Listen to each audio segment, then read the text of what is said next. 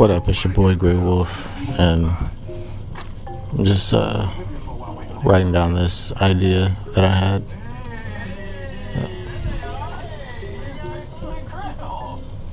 It's for a new, I don't know, like a fan fiction Harry Potter story that kind of just popped in my head while I was sleeping. Like it would be called Harry Potter and the Death Eater's Curse. And basically the premise is somebody is snuffing out like the descendants and the families of the Death Eaters that killed wizards in the Battle of Hogwarts. Nobody knows who this guy is, like a serial killer. Some of these people aren't evil, but because their fathers or mothers or aunts and uncles were Death Eaters, or even older brothers and sisters are Death Eaters, they're getting murked. This is a big case for Harry Potter, who is now an Auror. He has to investigate. It's like a detective story. He has to investigate, call some of his old pals to help him. You know what I mean? And by the end of it, it turns out that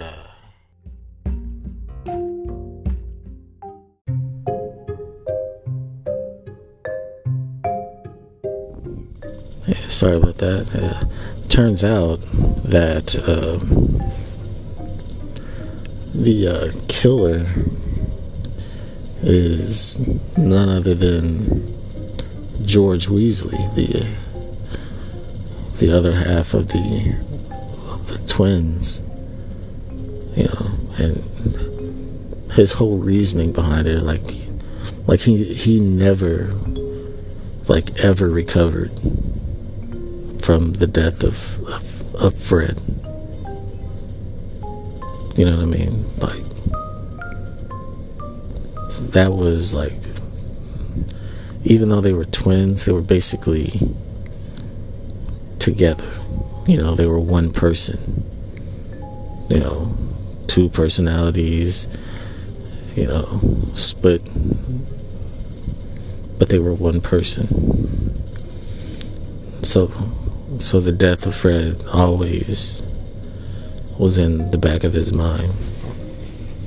And one day he just snapped and just started murdering people that he felt still needed to atone, in his mind still needed to atone for the death of his brother and the death of his friends and some of his teachers and all that.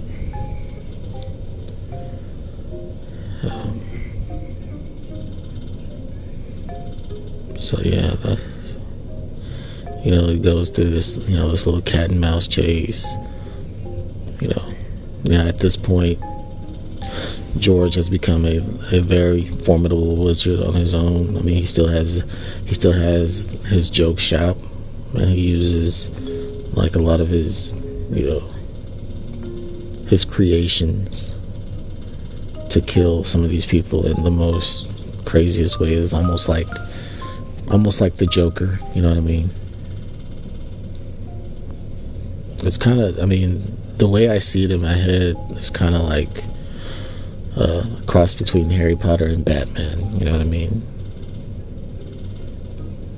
Harry Potter's the Batman, even though he's not wearing a cloak and everything. He's just an Auror, but it's a detective story like that, and George becomes like this invisible nemesis that he would have never guessed.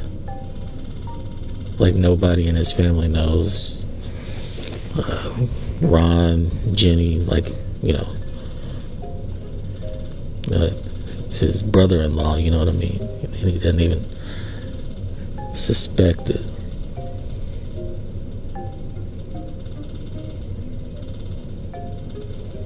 And they end up in this like epic battle at the end. One of his first epic battles since, you know, Voldemort.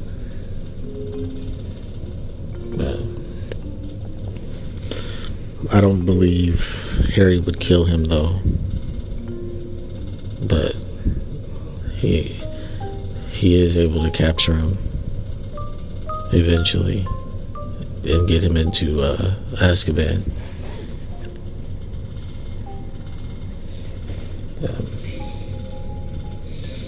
And I also had an idea of like how it even got on his radar that this was happening. I think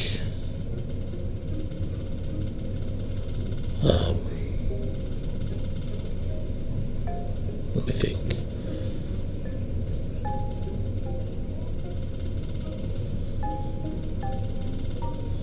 I don't know. Lost my train of thought.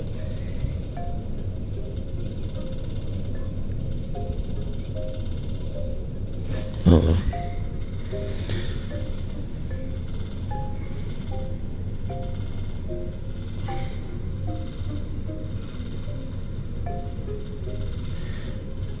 I think he was possibly maybe going after the Malfoy family.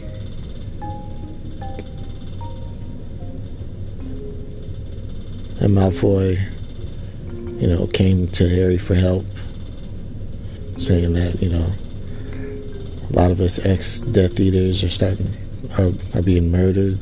You know, some of us are living normal lives now and not doing that evil shit anymore, trying to raise our families. You know, sins of the father, sins of the mother type things. We're not trying to move past that. And somebody's killing us off, and he feels like he's next. You know what I mean? I don't think George ever got to him though, because Malfoy was smart. You know, he got his family into hiding before George could get to him. But Malfoy going missing kind of is what sparked him to really take the investigation seriously and trying to figure out what's really going on. But I don't know. It's just an idea. Let me know what y'all think. Peace.